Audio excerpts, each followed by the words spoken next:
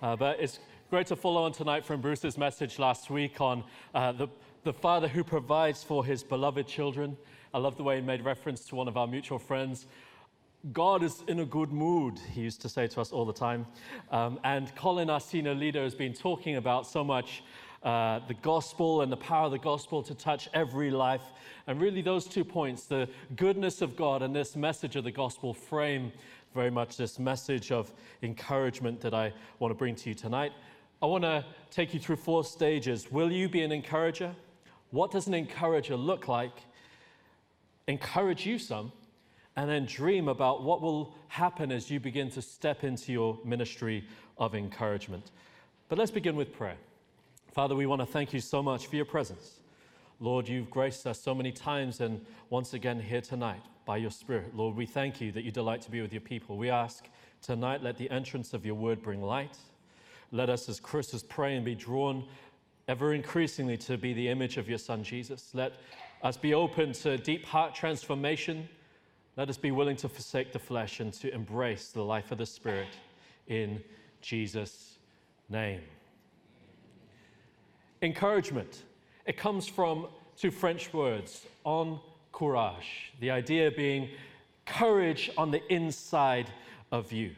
And the ministry of encouragement is about putting courage on the inside of us. You can face the harshest trial in life with courage in your life because you believe that there is a hope, there is a future, there is something that God has in store for you. And it's a time for us as a church where we arise to courageous leadership, that we would start to stand up and proclaim the great message of reconciliation and hope that is available in the gospel of Jesus Christ. And that we would go into the world to proclaim that message, not just have nice sermons in church buildings, but be a people that carry the gospel of Jesus Christ everywhere that we go.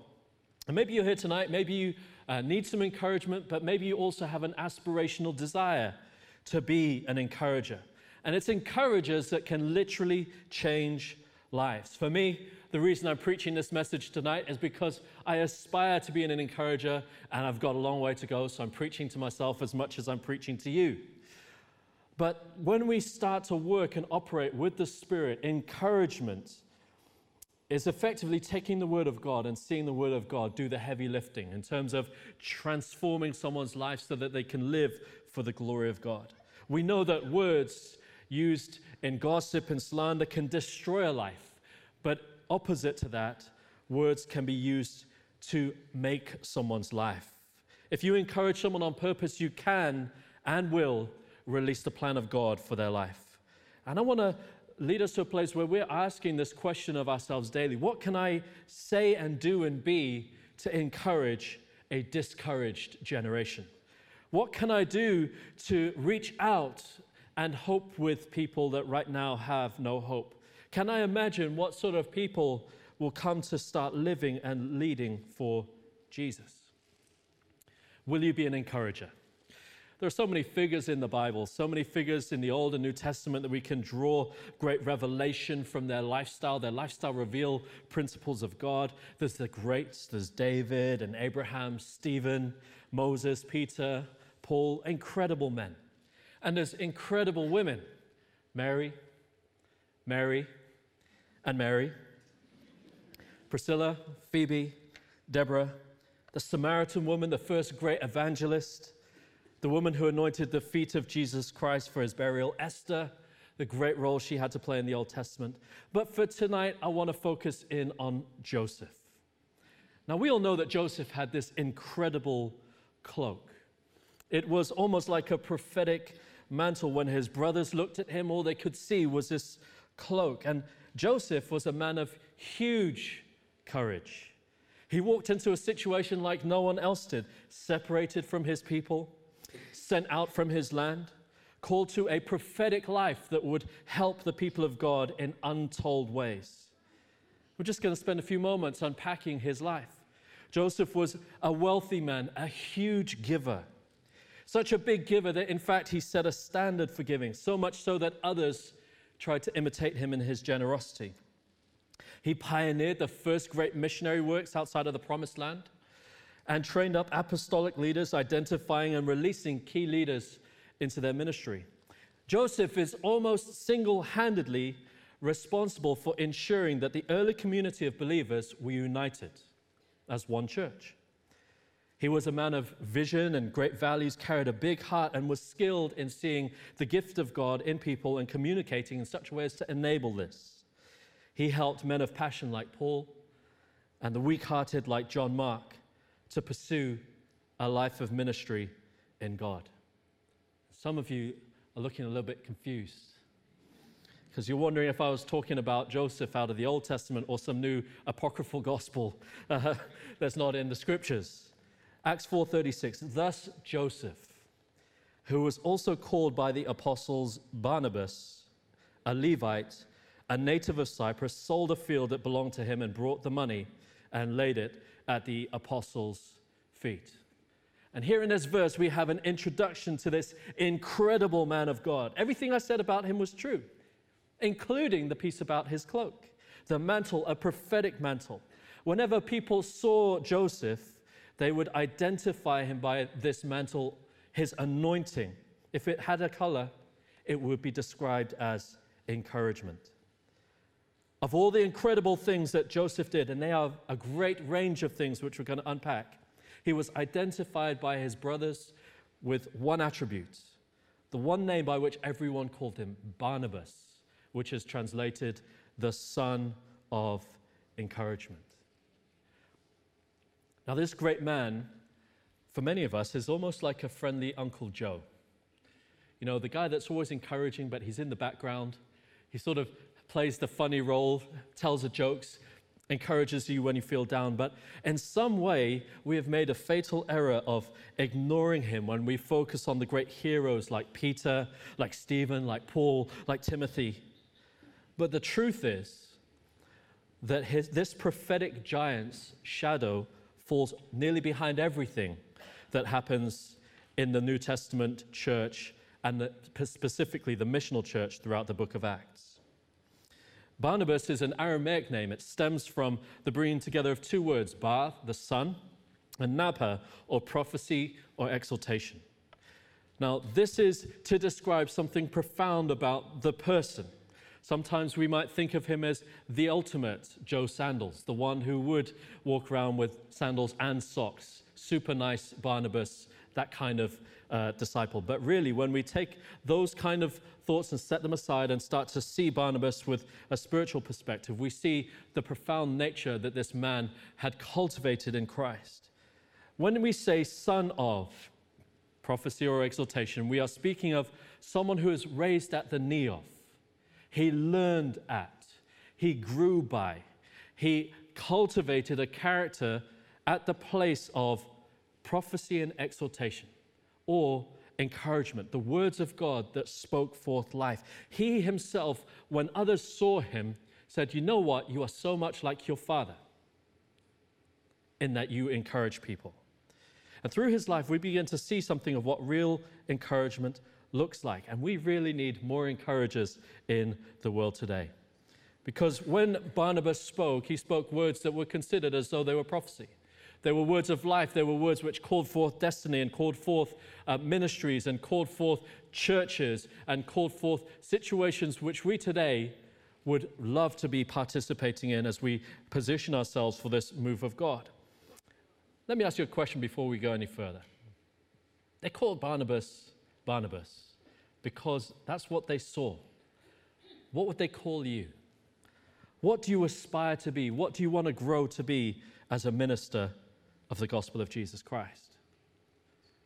Now, it didn't just happen to Barnabas. Barnabas took a decision one at a time. His character was carefully cultivated with his movements towards Christ.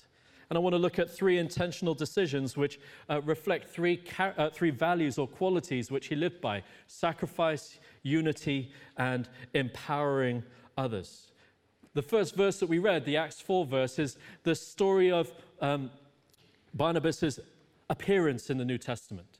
He is living in Cyprus. He's heard something of the gospel, and he sold his land and brought it to the Jerusalem church and laid it at the feet of the apostles in its entirety. Do you know that Barnabas' example of giving so radically was what inspired Ananias and Sapphira. Where they fell short was that they pretended that they were giving radically, but they were withholding some for themselves. But Barnabas was so sincere about the Lord that he gave everything. And for me, this is very much the key to his ministry. At the moment which he gave away all that he had, he was simply saying this: my life is no longer about me. My life is about Jesus and his church. And my future is now in the hands of the body of Christ. He didn't come for control. He didn't come trying to gain a position. He didn't come trying to elevate himself. He came serving. He understood that this was his time to give. Today. If you live as though tomorrow is the day, it will always be tomorrow and you'll miss it. Tomorrow I'm going to get serious about God. Tomorrow I'm going to start responding to the call. Tomorrow I'm going to get sacrificial in my giving. Tomorrow I'm going to lay down my future and trust it to the hands of God. Today is the day. And from this place where he understood that the kingdom of God was worth everything, he began to see God open up door after door after door through which he was given an opportunity to step through and walk out this lifestyle of being an encourager. One of the first places we see him after this brief introduction is with Paul. Acts 9:26 through 31, Paul has just got radically saved on the road to Damascus, but he's been rejected by the church in Jerusalem. What does Barnabas do? He goes and he finds Paul and he brings him to the church and he insists on introducing them to the disciples. Now, when you think about it, this required incredible negotiation. Who did Joseph have to negotiate with? He was dealing with rough fishermen, tax collectors, people who were very afraid of Paul because Paul had been responsible for people dying, possibly their friends, family, loved ones. Is he now just trying to deceive us so he can infiltrate us and destroy us from the inside? And yet Barnabas was able to negotiate this shift of hatred from the disciples into loving union over a period of time. It makes me think an encourager is someone who gets alongside another and offers their greatest support. Even those who you might determine as not worthy of support. Will you advocate for them? But I believe that this bold negotiation came out of a deeper set of values that rested in Barnabas' heart, that the kingdom of God offers us an opportunity to love people so radically. And he was seeing the world's way all over this. People offended and trying to kick out somebody who they did have a reason to be afraid of in the beginning. But now with this shift that had happened in his life because of the kingdom of God, he was now worthy of their love and commitment from both sides to this new relationship in the ministry. And this value of unity, the unity of the brethren, was worth him fighting for. Now, if you think about it, it's quite profound because Paul was getting direct revelation. He was hearing directly from Jesus. He was getting taught directly by Jesus. And he could quite easily have just turned around and said, you know what, Jerusalem church, you've shunned me, bless you. But Jesus is calling me and I'm going to go off and I'm going to follow and be obedient to Christ. But Barnabas understood something important, that although that was true, the division would have brought dishonor to the Lord Jesus Christ. And he went in and he got right in the middle of that and he brought two one willing, the other's not so willing, parties together so that they could learn what it was to love one another and walk in genuine unity as the kingdom of God makes possible. I wonder if this is where Paul caught the seed of 1 Corinthians 13. You can give great words of knowledge. You can prophesy. You can give your body to be burned. But if you do all these things without love, without a commitment to love, all of that doesn't matter. I wonder if it was burned in him. He understood from this interaction, this intervention by Barnabas, that no, he couldn't just go off and be a great minister if undergirding all that he was not love or the fruit of the Spirit. So much so, actually, that Paul took lead from this. Paul later on begins to argue for the unity of the Spirit. When he is in writing the book of Galatians, he writes frequently about how he went time and again to Jerusalem to make sure there was alignment between him and the church in Jerusalem, because the initial work that Barnabas had done in his life helped him know how important it was to stay united with the Jerusalem church. But that same commitment, that same value for love and unity is also, curiously, a value which led to separation, a value which led to a great conflict. In Acts 13, we see Barnabas and Paul going out on a mission together, the first great missionary journey. And they have a relatively great time, but there's one incident, an incident that wounds Paul. John Mark is traveling with them, and somewhere along the journey, he loses heart. He gets discouraged. He abandons them on the missionary journey. We don't know if there's something more severe than that, but the scripture just lets us know that he left them behind. And when it comes time for missionary journey number 2 in Acts 15, Barnabas wants John Mark to come with, but Paul is like, no, I don't want anything to do with him. I can't be out there on the mission field with somebody who's not going to have my back. I can't be out there on the mission field with somebody who's going to get faint-hearted and run on home to mummy. I can't do that. This is serious stuff. We're trying to plant churches. We're trying to win the lost. I need people who are serious. But Barnabas understood that there was something about John Mark. And Barnabas shows us here that you can love God, love people, and hold to your principles. Now, you might think it was absolutely crazy that he argued with Paul. I often wonder, like, Barnabas, don't you know who Paul is, like the apostle that we all like rave about today? Who are you to argue with Paul? Who are you to know that John Mark was someone that you should leave Paul with? Actually, this is the sacrificial aspect of Barnabas's walk, that his commitment to these values lost him great ministry opportunities.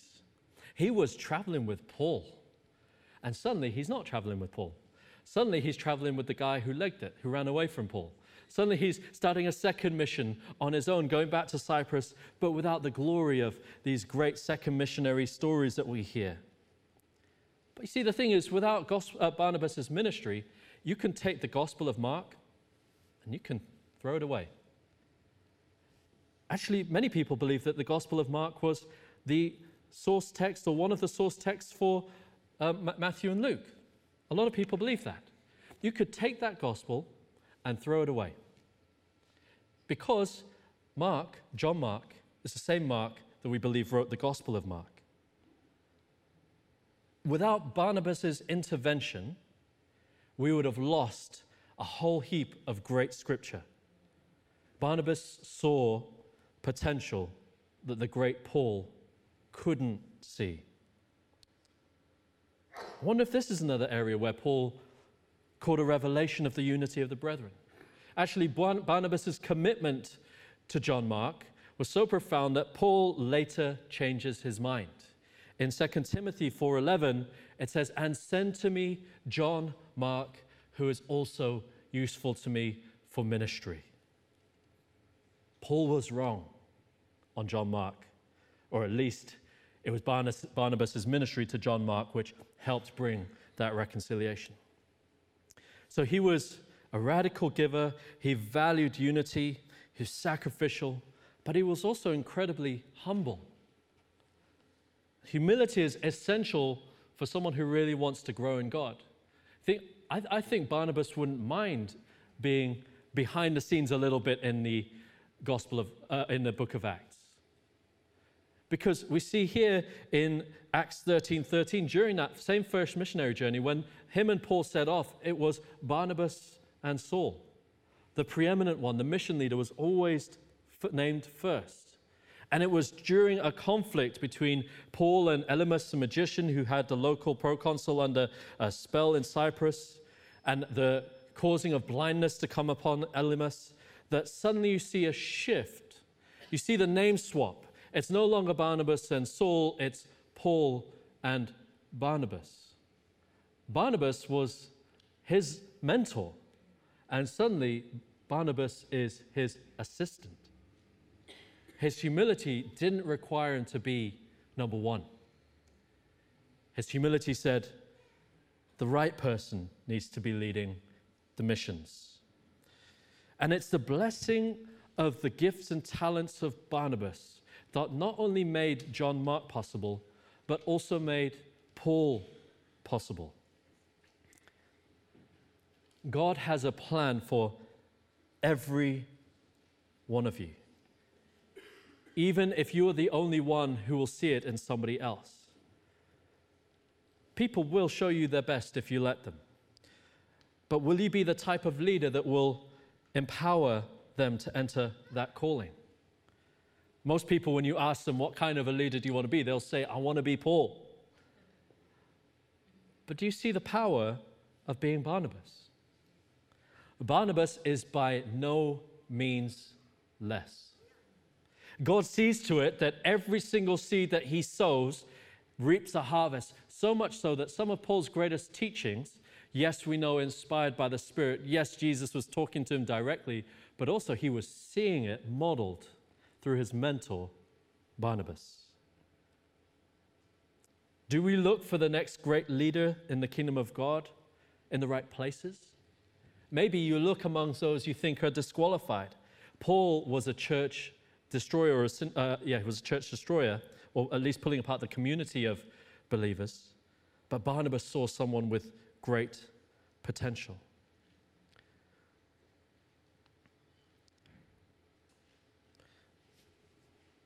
We all need encouragement, but the world in which we live is very light on encouragement. We don't have many encouragers around us. We don't have people that are seeking to lift us. What if I were to say to you today, if I were to able to sit down next to you and just hang out with you for a little bit, and just to look you in the eye and say, you know what? You look good today. You look good today. You might, that's nice. But you're the only person to say anything like that to me for years, because for the last 5 years, people have been telling me I've put on too much weight. People have been telling me that I'm not looking after my hair, all of these things. Hey, I'm talking about you lot, not me.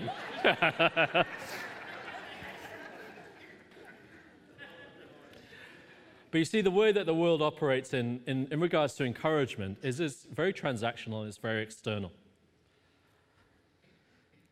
There's a focus on looking at what's obvious. And sometimes it's nice to receive a compliment. Sometimes it's flattery, but sometimes it's free. It's a genuine word of encouragement.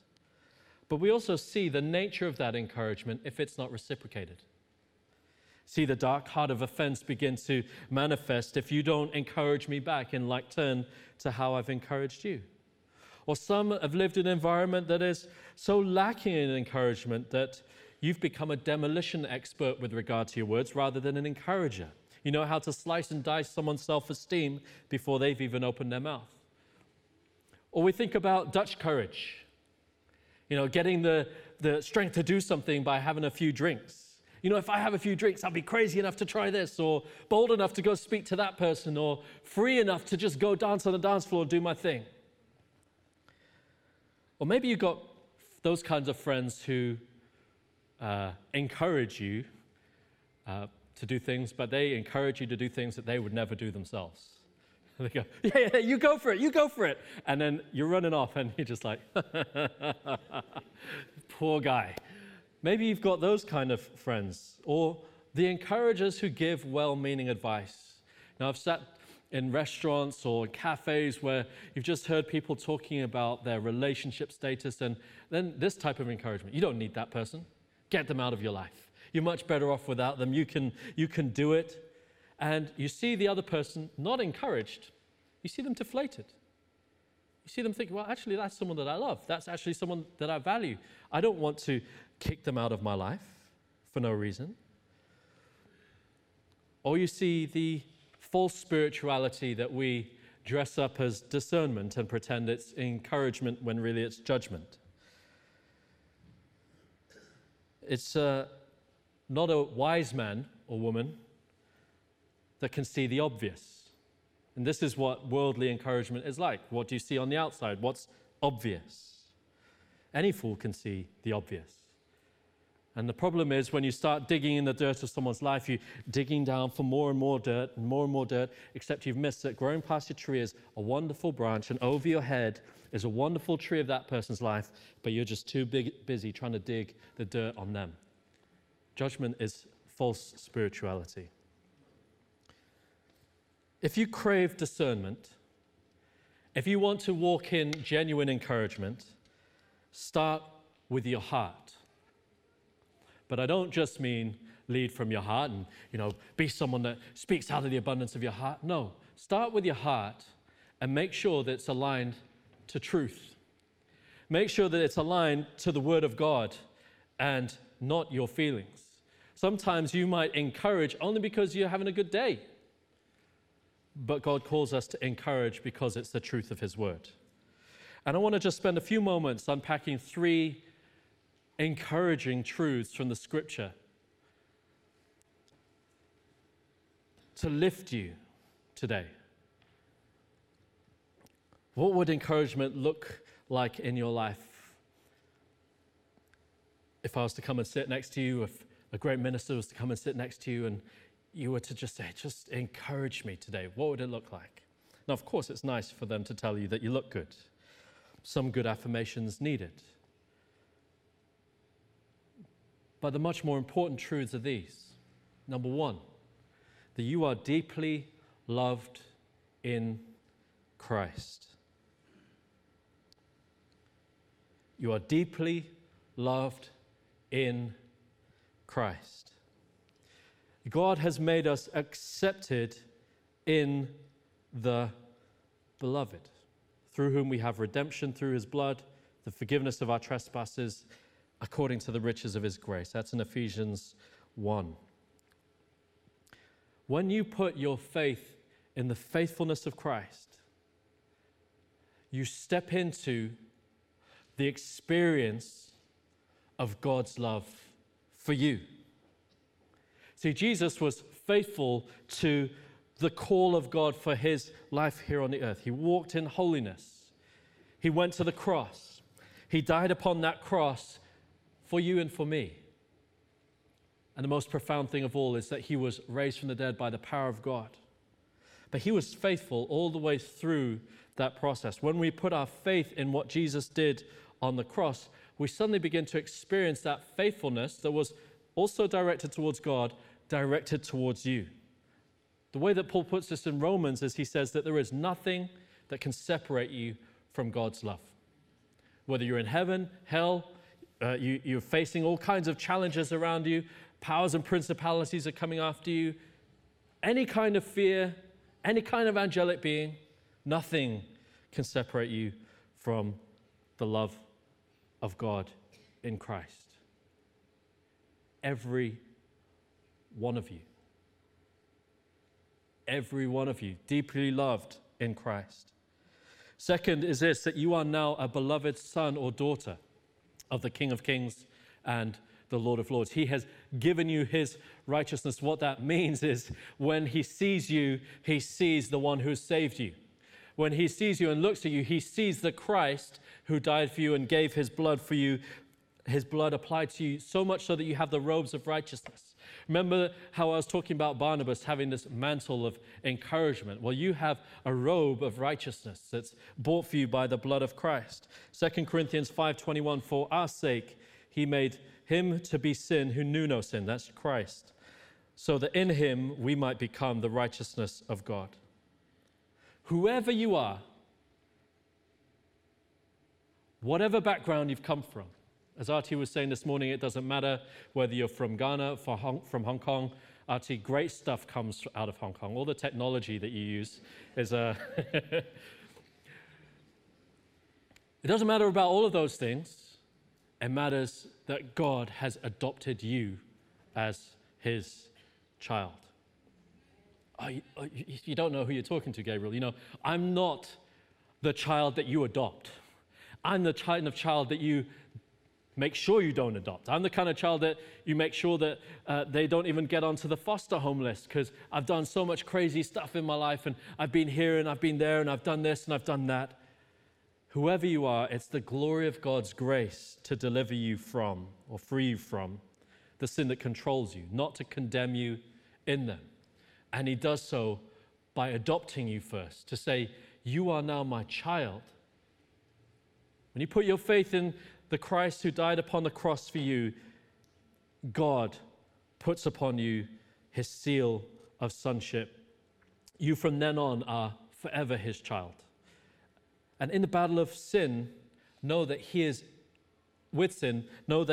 able to save you to the uttermost. There is no pit that is too great that he can't draw you out and cleanse you and bring you into the fullness of life he intends for you. Hebrews 7:25 says this: he is able to save to the uttermost those who draw near to God through him, since he always lives to make intercession for them. But Gabriel, you don't know the things that I'm faced with. You know, it's easy for you. You've got people praying for you. You're a minister, but I'm always afflicted. I've always got the enemy on my back. I'm always facing these challenges, and I'm feeling like I can't get free. Except as part of that great package, what Jesus did on the cross and his adoption, there's something that powerful that happens to you. All of your sin,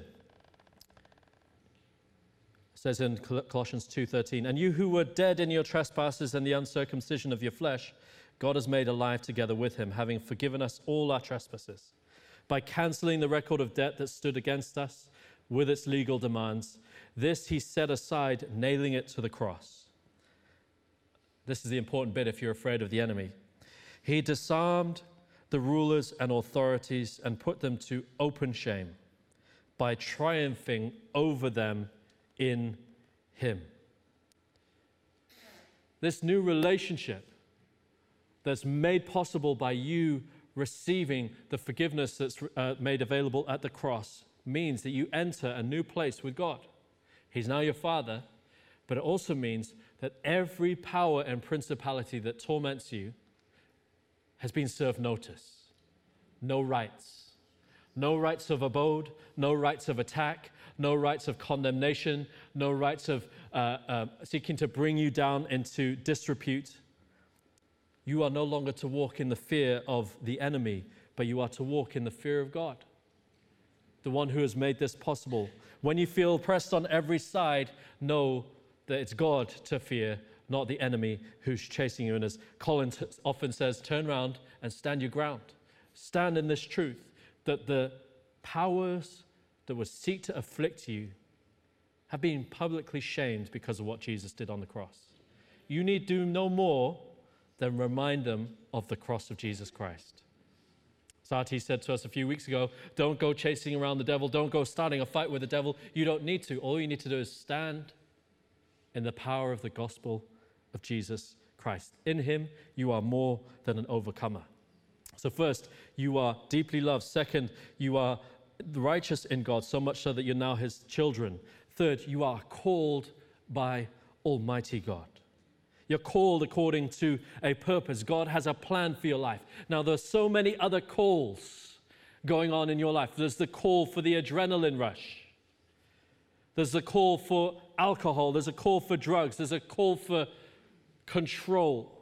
There's a call to make money by any means possible. There's a call to compromise your integrity and cheat. There's a call to break your home by having an affair. There's a call to lie and deceive so that you can get ahead.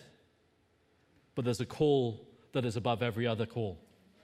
There is a voice that speaks over your life above every other voice that speaks. When your friend gets on the phone and says, it's Friday night, say, I can't hear you. There's a bigger voice calling me tonight. It's the voice of the Lord God who says, I have a plan for you. I have a purpose for you. I have a destiny for you. And Paul put it like this in his response. I have not already obtained this, or I'm already perfect, but I press on to make it my own because Christ Jesus made me his own. Brothers, I do not consider that I've made it my own, but one thing I do, forgetting what lies behind and straining forward to what lies ahead, I press on toward the goal for the prize of the upward call of God in Christ Jesus.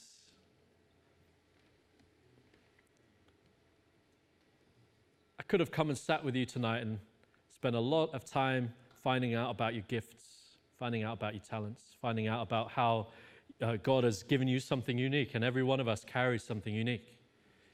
And I could have then affirmed that and lifted that and said, you know what, that's really a brilliant thing. You should use that to the glory of God, and you should. But these three truths are just some of the incredible truths that are made available for you in the gospel. That you're deeply loved, that you're adopted as a son or daughter of God, and that you are called by Almighty God to live in a way that would glorify Him. But you might be here today and saying, Gabriel, I'm not any of those things. I've come with a friend. I've come to hear what you Christians have to say. I've not come to know that as my own truth. I don't know that I'm loved by God. I don't know that I'm His child. I don't know that He has a plan for my life. Well, let me encourage you with these words. Let everything I've said so far this evening put courage on the inside of you to reach out by faith and say, Lord Jesus, I put my trust in your faithfulness. If you really could die for the prostitute and the tax collector and all those long lists of sins that Gabriel's been busy calling out all night, then you can save me. Won't you save me tonight, Lord? Won't you transform my life tonight, God? Every single one of you sitting here today is a testimony to what God can do when He stretches out His saving power. And you might be here sitting next to a testimony. You yourself might be a testimony in waiting. I want to encourage you tonight to do something simple. To take the courage that is welling up in your heart right now, and has been welling up as I've been speaking, and say, yes, Lord, tonight's the night. I've been running, I've been arguing, I've been procrastinating, I've been doing everything but the one thing I should be doing, seeking to live for you. And I want to invite you to pray a prayer with me. Every Christian's going to pray it with me. But if you pray tonight this prayer for the first time and you mean it and you want to do something about the courage in your heart to live from these truths, I want to ask you to lift your hand when it comes to the right moment. If all of us can pray. Dear Lord, we thank you that you had great courage when you went to the cross. You're being faithful to God, but you were also faithfully reaching out to me, hoping that I would respond in love. And today, Lord Jesus, I ask for the forgiveness that's made possible by your blood. Help me to have the courage to leave behind a life of sin. And help me to have the courage to follow you with all that I am. In Jesus' name. If we can just maintain that disposition. If you prayed that prayer tonight and you meant it, just a few seconds, I'm going to ask you to raise your hand. It's a courageous act, but it's an important act. It's acknowledging to yourself and to everyone around that tonight is a night that you're willing to make that decision. So in 3 seconds, I'm going to ask you to raise your hand. 2, 1. Is there anyone here? Thank you, ma'am. Thank you, ma'am, so much. Anyone upstairs? Give me a big wave. Any further down here? I've seen 2 ladies, one here and one there in the center. Any others that say, I want to follow Christ Jesus tonight. I want to respond in courage to the great message of the gospel of Jesus Christ. Let's pray for these 2 people. Father, thank you so much for this wonderful gift of life. Lord, we praise you for giving them the courage to respond to you tonight. We ask you that you would lift them into a new life with you, wash them clean of their sin, help them to boldly follow you. In Jesus' name. I haven't finished. That was just altar call time. Halfway intermission. You're not in a laughing mood tonight. So we looked at the etymology in the English, encourage, encourage. We looked at the Aramaic bar napa, the idea of being a son of prophecy or exaltation. I was reading this passage in the Greek. Thankfully, my master's is doing some good for my Greek reading. But it was really interesting when I read Acts 4:36. It was talking about the son of, and there's a word there that just jumped out at me, as I'm sure it will jump out at you. Paraklesis. Any of you Greek scholars ever come across that word? Paraklesis. There's another word in John 14, verse 26. I will send to you the Parakletos. Paraklesis, Parakletos. There's only one letter difference. It relates to the genitive versus the nominative. One who has the one who is, possessing the one who is, or the subject of. But what I'm driving towards with this is this thing that just hit home to me. Barnabas was a son of encouragement, or a son of paraklesis, the one who comforted, the one who consoles, the one who appeals, the one who encourages. That's the very description of the Holy Spirit. The counselor, the intercessor, the helper, the one who encourages and comforts, the parakletos. In the New Testament, the New Testament parakletos is used exclusively to describe the work of the Holy Spirit. When you talk here about Barnabas, talking about a son of, it's not a big stretch, it's a little bit of a stretch, but it's not a big stretch, a son of the Spirit. A son of the Spirit. So many people want to be led by God. Prophesy, tell the future, pull down governments with a prophetic word. Barnabas, as a son of the Spirit, spoke words of life to people, words that literally brought forth their ministry. So people loved being around him so much that they called him the son of encouragement because of the way that he lived his life to build people up in the things of God. In the same way that Barnabas is a son of the Spirit, we can all be children of the Spirit. Why? Because the Spirit of God dwells on the inside of you.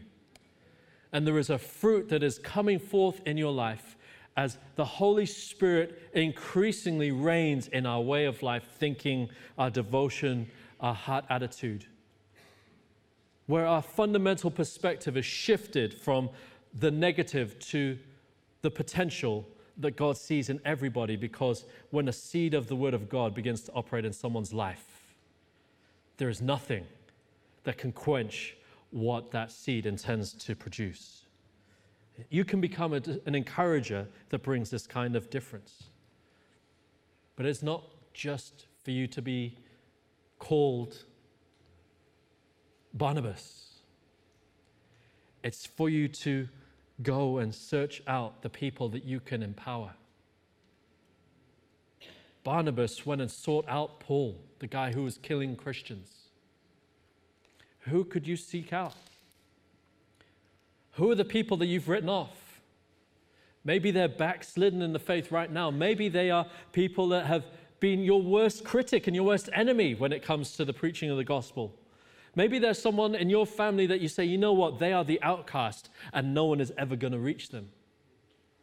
But what if you can mature in your ministry as a son of the Spirit, daughter of the Spirit, someone who brings encouragement, to seek out those people to empower them? Loving God means that we are free to love all people. What can we do if we love them enough to speak words of life into them? And I believe that that's a key part of what we are expecting and believing God for in this pouring out of the Spirit, that the children of God, the children of the Spirit, would go and start to speak words of life into other children of the Spirit. That we would raise a generation of encouragers, people that know how to not just speak platitudes or nice empty Christian words, but to get under the sin and blow that sin out of that life. To get under the rocks that seem to be blocking someone on their journey towards God and obliterate them with words of encouragement. To be somebody that literally lifts a discouraged generation into all the potential that they have in God.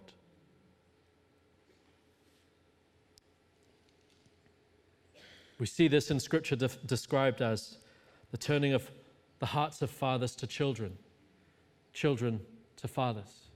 We see the Romans 8 passage, the earnest desire for creation to see the revealing of the sons of God. We know that that has eschatological importance, but it's also important for us today to see the children of God start to rise up as the bride of Christ. What about you? Of all the things that they could call you, what do you want to be known as? My hope is Barnabas. My hope is a child of the Spirit. My hope is that you would say, you know what? It'll require sacrifice, it'll require humility, it'll require great love. It'll require me to learn how to talk to people that I've written off because it's just so hard to talk to them. But at the end, you could be someone in Acts 29 and 30 and so on that had a ministry that was as impactful as Barnabas's. Maybe sitting behind, maybe not the front character, but without whom the whole thing would have fallen down. Let's pray. Lord Jesus, we thank you, Lord, for the great truths of the gospel that encourage us, but also the great call that you have upon our lives. We thank you for great men like Barnabas that sprung out of the fertile soil of that early church, the kinds of people that you believed to see brought forth, and also the kinds of people you needed for the Pauls and the John Marks of this world to find their place in ministry. And Lord, we ask you tonight to begin to birth in our hearts a great desire to be a people that serve others with words of encouragement, and more than words of encouragement, sacrifices of encouragement.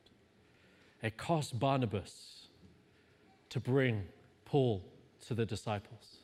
It cost Barnabas to give up his beloved relationship with his mentee because he was too rash to accept John Mark's shortcomings. But Lord, ultimately we see his great ministry. You've just felt the call of God tonight as we've been speaking. You felt the call of God. And you've not known what to do with your gift. You've tried at times to use your gift. You feel like people have looked down on you or even pushed you aside and dismissed it. But it's a gift from God nonetheless. We want to encourage you in that tonight. If you feel that God has been calling you, I want you to simply start to step out of your seats, start to come forward, start to respond. We're not going to have all the answers, but we want to pray with you. We want to lift you. You believe that God is saying, I have gifted you with who you are intentionally.